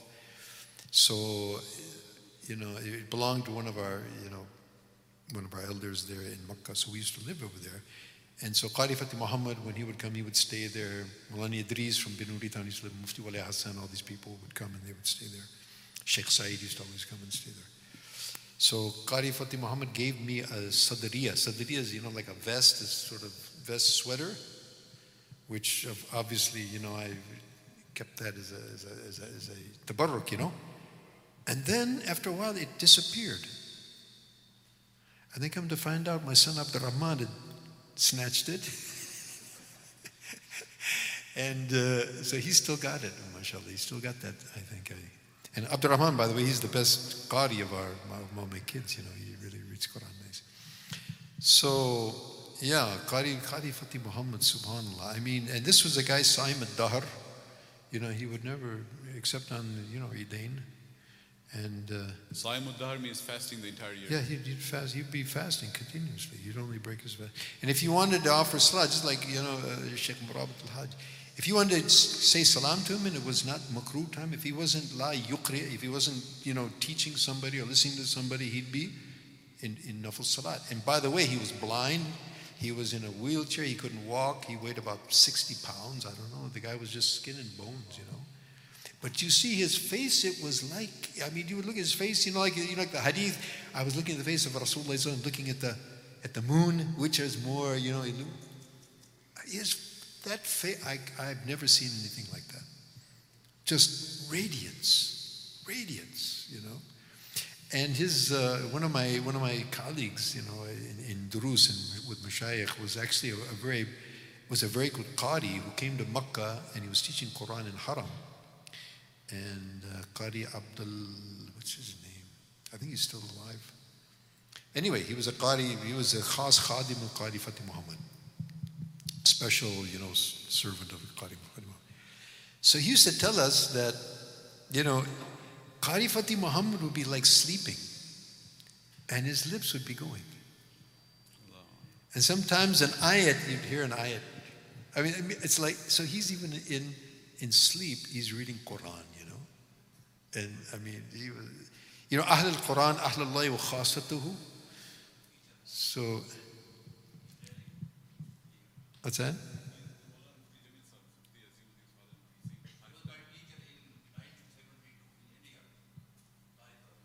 Yeah, did you see him? Allahu Akbar. And he was, and what other people don't know about him perhaps is that he was a famous sheikh also. He was, you know, he had a lot of murids. He was like, Allah wala, yani number one, you know, subhanAllah. Unbelievable person, yeah. So anyway, so after graduating from there, then I had been in Pakistan a few times, and what I liked about Pakistan, you could do what you wanted to do. You could do things. In the Arab world, you can't do. You know, you follow the protocol and keep quiet and just go with the flow. But Pakistan, you can do things, and that was the beautiful thing. It was the one place in the Muslim world where you could actually do things, and things were being done. And so, yeah, and basically my risk was there, so that's where I ended up. You mentioned from Makkah you went to Pakistan because of the freedom there versus the repressive regime. Yeah. And then during your discussion, you just dropped the name of Sheikh Saeed Ahmad Khan Sahab. Yeah. So how was your experience with him having the opposite story from Pakistan or India coming to Makkah? Well, actually, it was his mashwara that, you know, I went to Pakistan because actually he was our sheikh, and he was, mashallah, sheikh. If anybody asks me, people ask me, have you met anybody that, you know, was like Rasulullah sallallahu alaihi wasallam? I say, yeah, there's two people. I mean, obviously, like Rasulullah sallallahu alaihi wasallam, yani mushabaha. Al-mushabaha, it's quite a big difference, you know. So, but two of them, I won't mention who is the other one for various reasons. But one I will mention is Sheikh Saeed Ahmed Khan. This was a person, when you see his life, you would see the life of Rasulullah sallallahu alaihi wasallam. His tawadi and his fikr and his, you know, everything about him was. And that's why actually Maulana Ilyas rahmatullahi sent him to Hijaz, you know. Because he was there from he came there, he went there when the Saudi, thing started during the time of King Abdul Aziz. And he and Maulana Ubaidullah was another sheikh from... Maulana Ubaidullah Sindhi. No. Maulana Ubaidullah Balyavi, I mean. From Nizamuddin. Yeah.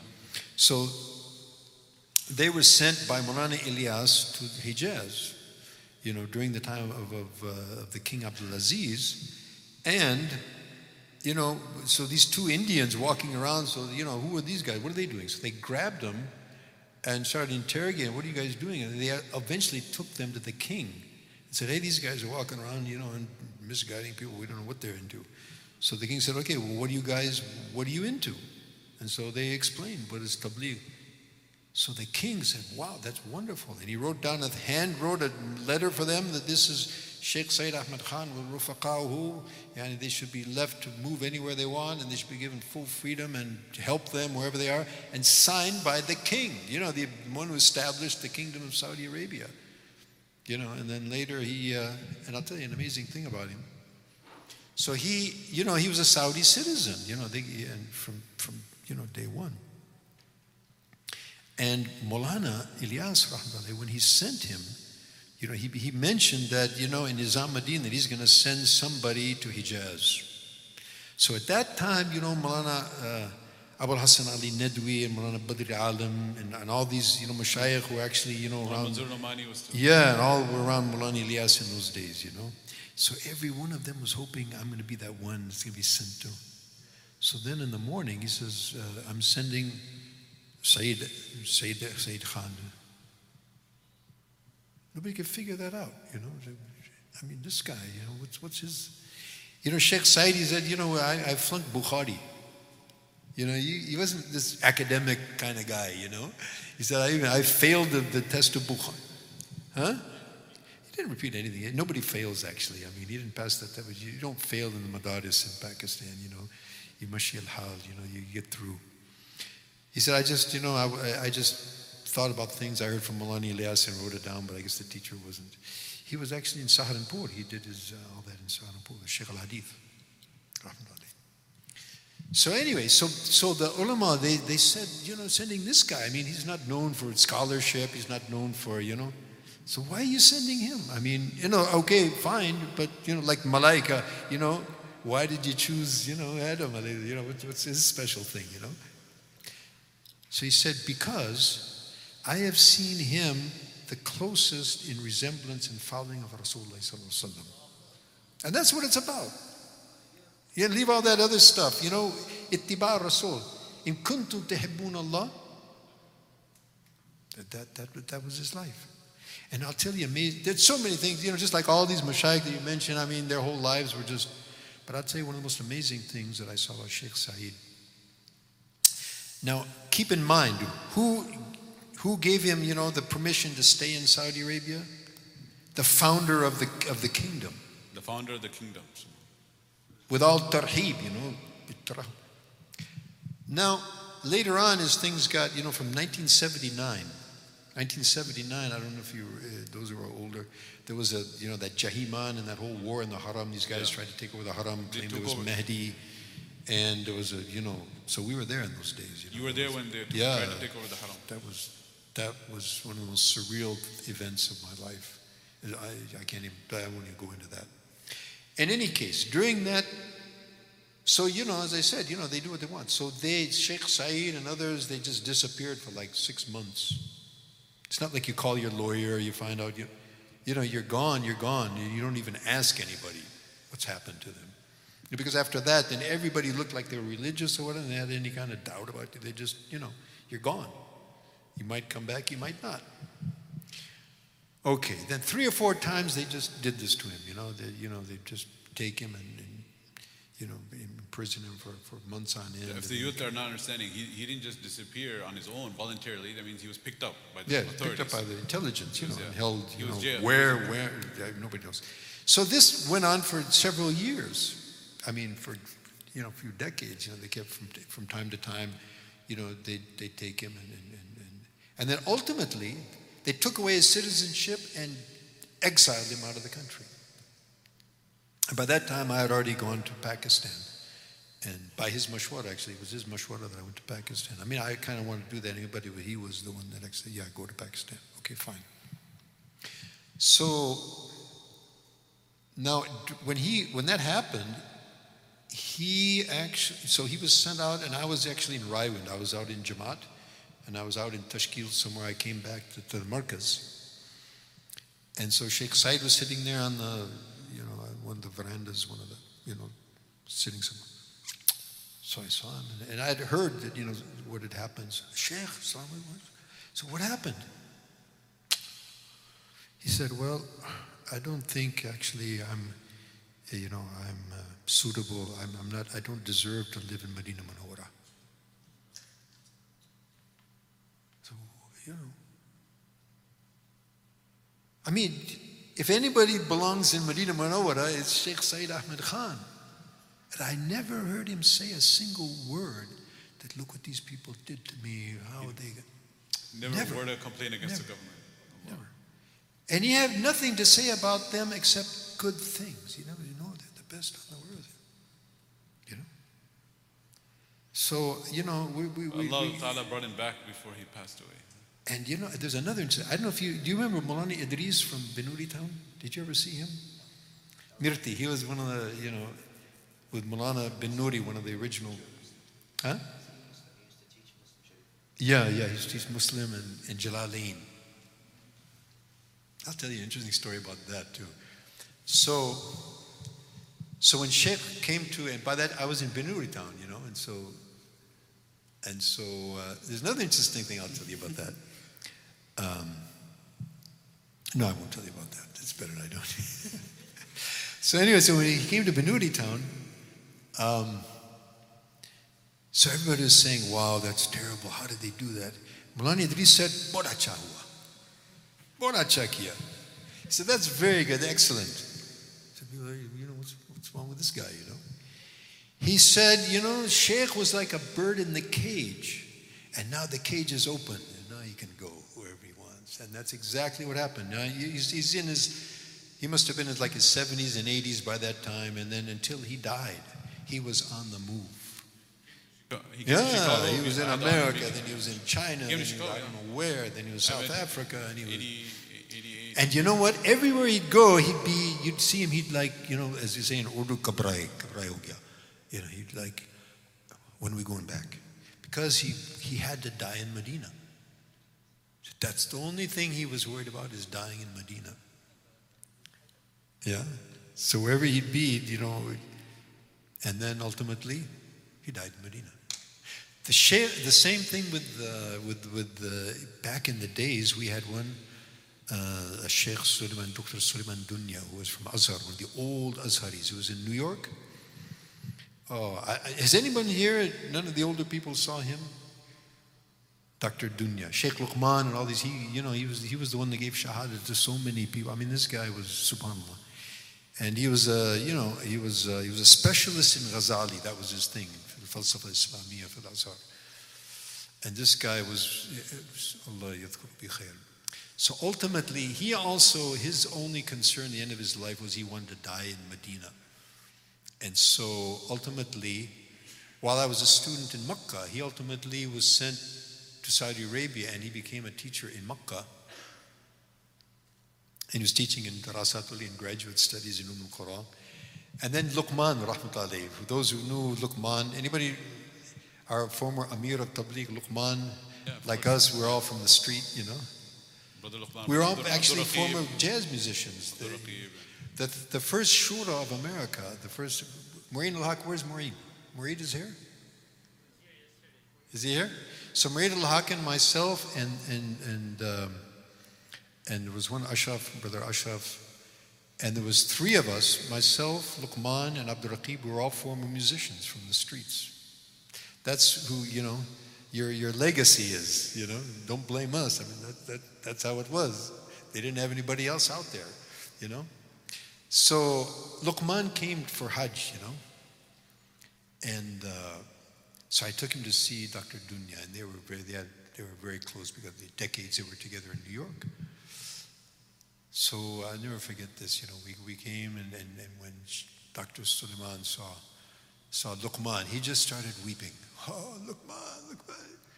And then he said, Luqman, only I want to die in Medina. That's all I want. Just make dua for me. And within a few weeks, he actually was in Medina visiting, and he died over there. He's buried over there.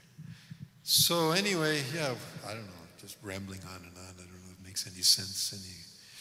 But just some dhikriyat, tayyibin, khair.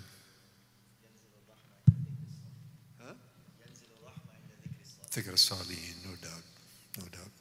I think I need some of your Zamzam you're talking about, because I'm also having a problem like your buddy. And I'm going to have to take a break here. Inshallah, Jazakumullah khairan. May Allah subhanahu wa ta'ala reward all of our guests with those beautiful words of the scholars of the past. It truly revives our hearts. And we are so blessed to have them amongst us. We may not have been able to visit these mashayikh, stay in their company. We may not have been so fortunate, but let us value those who are present amongst us and inshallah benefit from them. So alhamdulillah, we'll be moving on to the next session with Mufti Azimuddin. He will be inshallah speaking a little bit about some of the programs. We had an open house regarding the Dar es Salaam programs on Friday morning. There was not many people who could make it. And then there are many youth from different cities have come in. And through their request, they're repeatedly asking that they want to know about the one-year program. They want to know about the programs offered here. So we're going to have a quick, brief introduction about some of the programs. So please stay tuned, those youth in particular who are asking, and parents as well, regarding their children. We can learn about some of the programs. Jazakallah.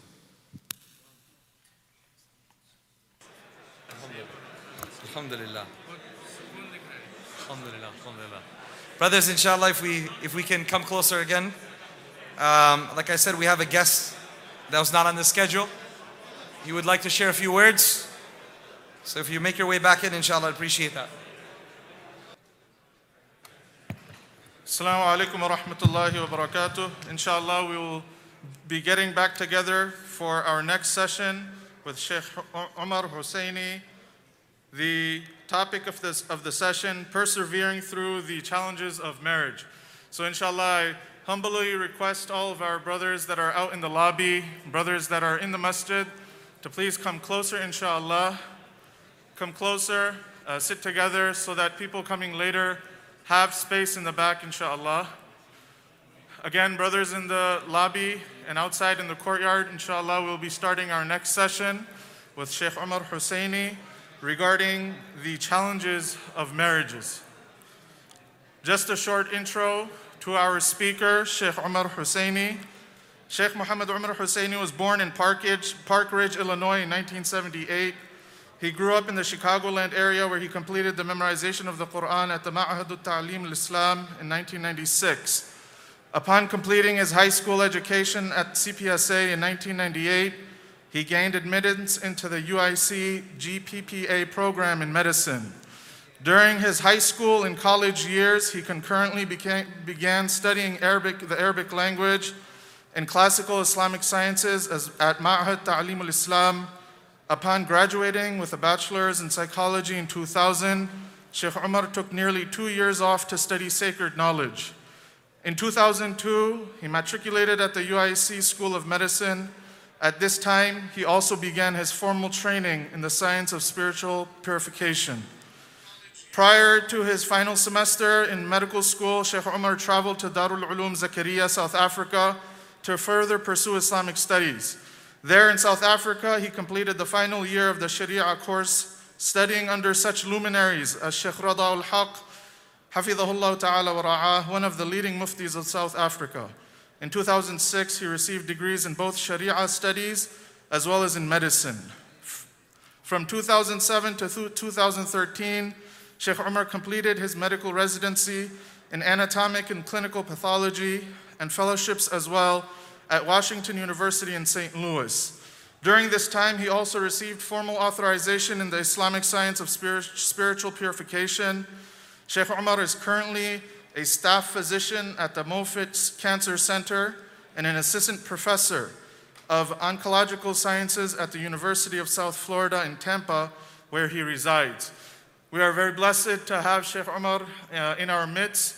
It is our pleasure and honor to have him here, and a means of inspiration for all of us here listening. May Allah subhanahu wa ta'ala make his words beneficial for us and make it a means of change, a means of getting closer to Allah. Ameen ya Rabbil Alameen. Without further ado, I call upon Sheikh Omar.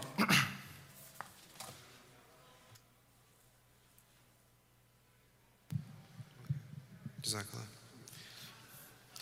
Alhamdulillah, alhamdulillah wa kafa wa salamun ala ibadihi alladhina istafa ma ba'd. Allahumma salli ala Sayyidina Muhammad wa ala ali Sayyidina Muhammad wa barik wa sallim. So the topic that the organizers asked me to speak about is sort of navigating through the vicissitudes of marriage. So what's vicissitudes anyway? What does that mean? It means that Maulanas aren't stupid. Yeah, no, seriously, Allah subhanahu wa ta'ala preserve them. May Allah subhanahu wa ta'ala give them strength. May Allah subhanahu wa ta'ala give them istiqamah. May Allah subhanahu wa ta'ala guide them and guide through them, inshallah, and give them the firasa to navigate the waters of modern society. Looking back, I have, almost 2 decades of experiencing, dealing with communities and community issues and people's issues. And it's really, it's a two-edged sword. It's, on the one hand, it's really, it's a privilege because people sit down with you. Mufti Azim was telling me, he said, oh, how are your one-on-ones going? That's your khususiyat, like just sitting with people, talking on one-on-one. But the amazing thing about that is that when you sit with people, they're opening up their most private portions of their life to you, and that's a trust. And because of that, just you see a lot, and you see a lot of crazy things, you see a lot of unpleasant things, and after, and I'm telling you, almost 20 years, one of the things that comes to the fore is that there's no such thing as a perfect marriage. It just doesn't exist. That's Pulp Fiction. That's the stuff that movies are made of. In real life, there's no perfect marriage. What you have are two imperfect people living in an imperfect world, doing the best that they can, and sometimes not. Right? That's probably closer to reality. The ideal of marriage is not the situation when all the stars align, because they never do. Is when people are able to look past their own differences, they're able to look past their own challenges for something that's bigger than themselves.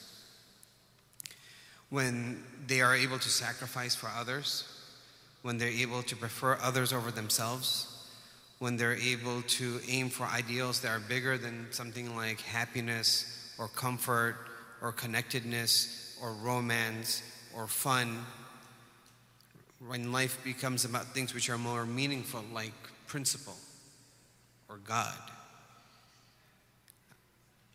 So earlier this week, this was a very busy service week. It was early in the morning, after the Hajj time. I had a couple of, an hour or two, and I tried to put together some of the salient principles that have, arisen over time that I would like to share with the audience with regards to how to really deal with things that come up in marriage, because marriage is going to have ups, and you don't need anyone to give you a talk about the ups, because that's a foregone conclusion. It's easy to deal with situations which are good because they're fun and they feel good, and that's not a problem. The problem is with the problem, and that's what we need to sort of talk about and learn how to grapple with.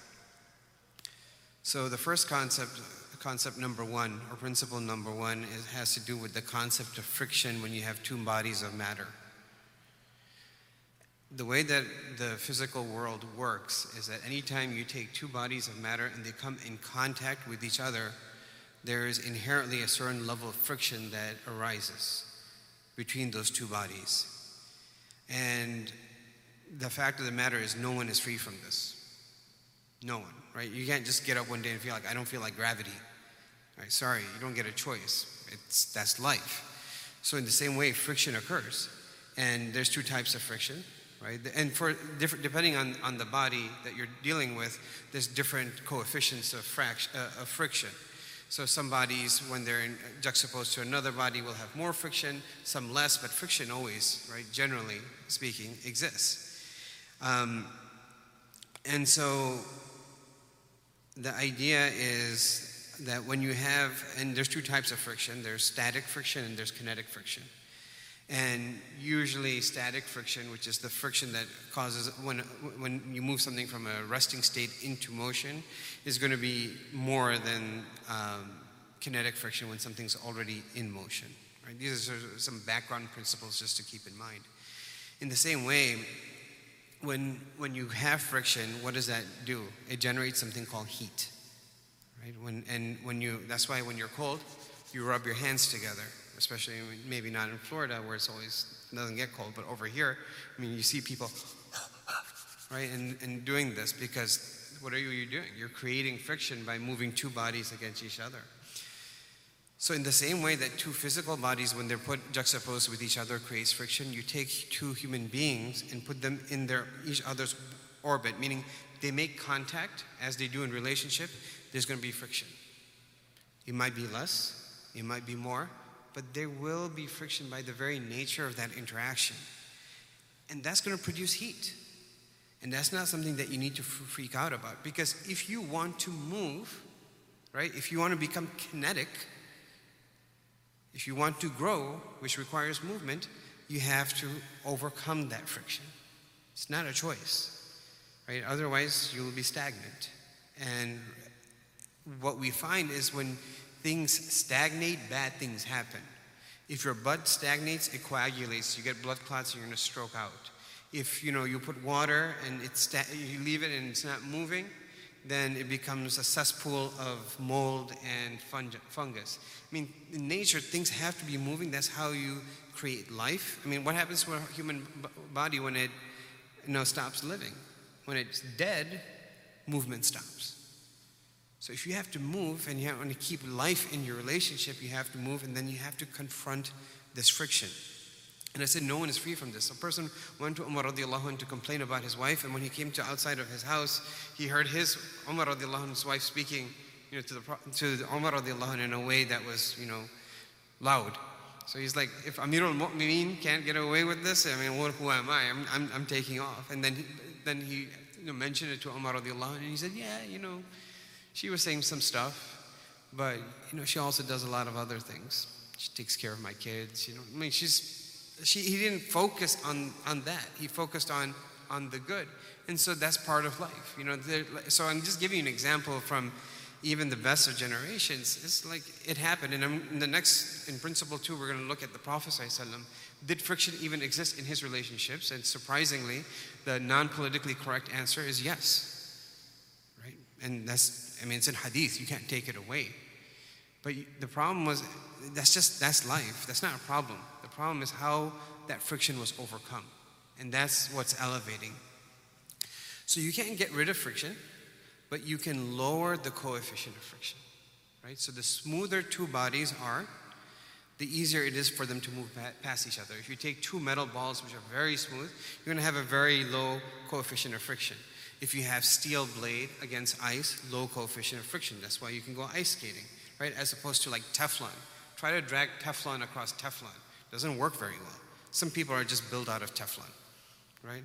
And actually, that's the one substance where the coefficient of friction for static and kinetic is basically equal. It doesn't get easier, even when you start moving. Because the idea is that when you first start working in a relationship, it's really hard. But when you get used to movement and compromising, then it gets easier over time because you're in the habit, but not if you're Teflon.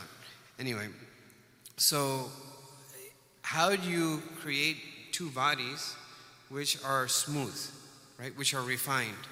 The way that you do that is through spiritual purification, right? Through spiritual growth. When a person refines themselves spiritually, when a person perfects their own character, they become smooth. It's easy to get along with that person. When you come into their presence, you don't feel the same type of friction. Even if you're rough and you try to impose that roughness on something, because they're so smooth, it just rolls off. If you take two kids and you put them in a room, what are they going to do? They're going to fight, right? Because they're immature. I was in the masjid, we were doing etikaf one time, right? And one of the grumpy old uncles was sitting there. Every masjid has to have one. And then the kids were playing around in the back, and someone threw a water ball, and I think it hit uncle, And he looks back, and there's just two kids. They're just both sitting there, and they're like, right? He did it. The kids, both of them couldn't have done it. It was one of them.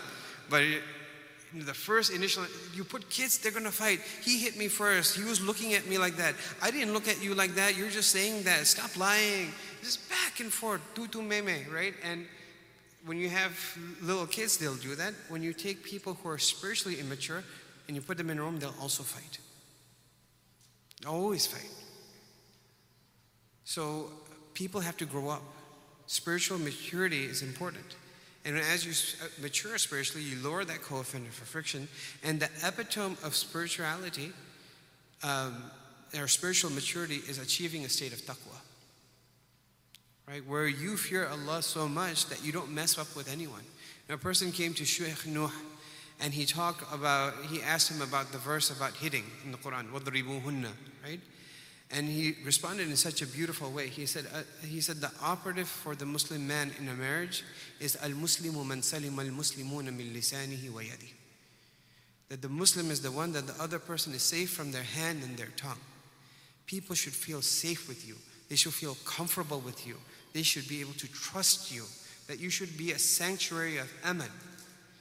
And you can't do that until you become a man of taqwa. People in times past, they used to say, marry your daughter to a person of taqwa, because if he loves her, he loves her, and if he not, at least he will fear Allah in her regard. It's a safety, right? It's a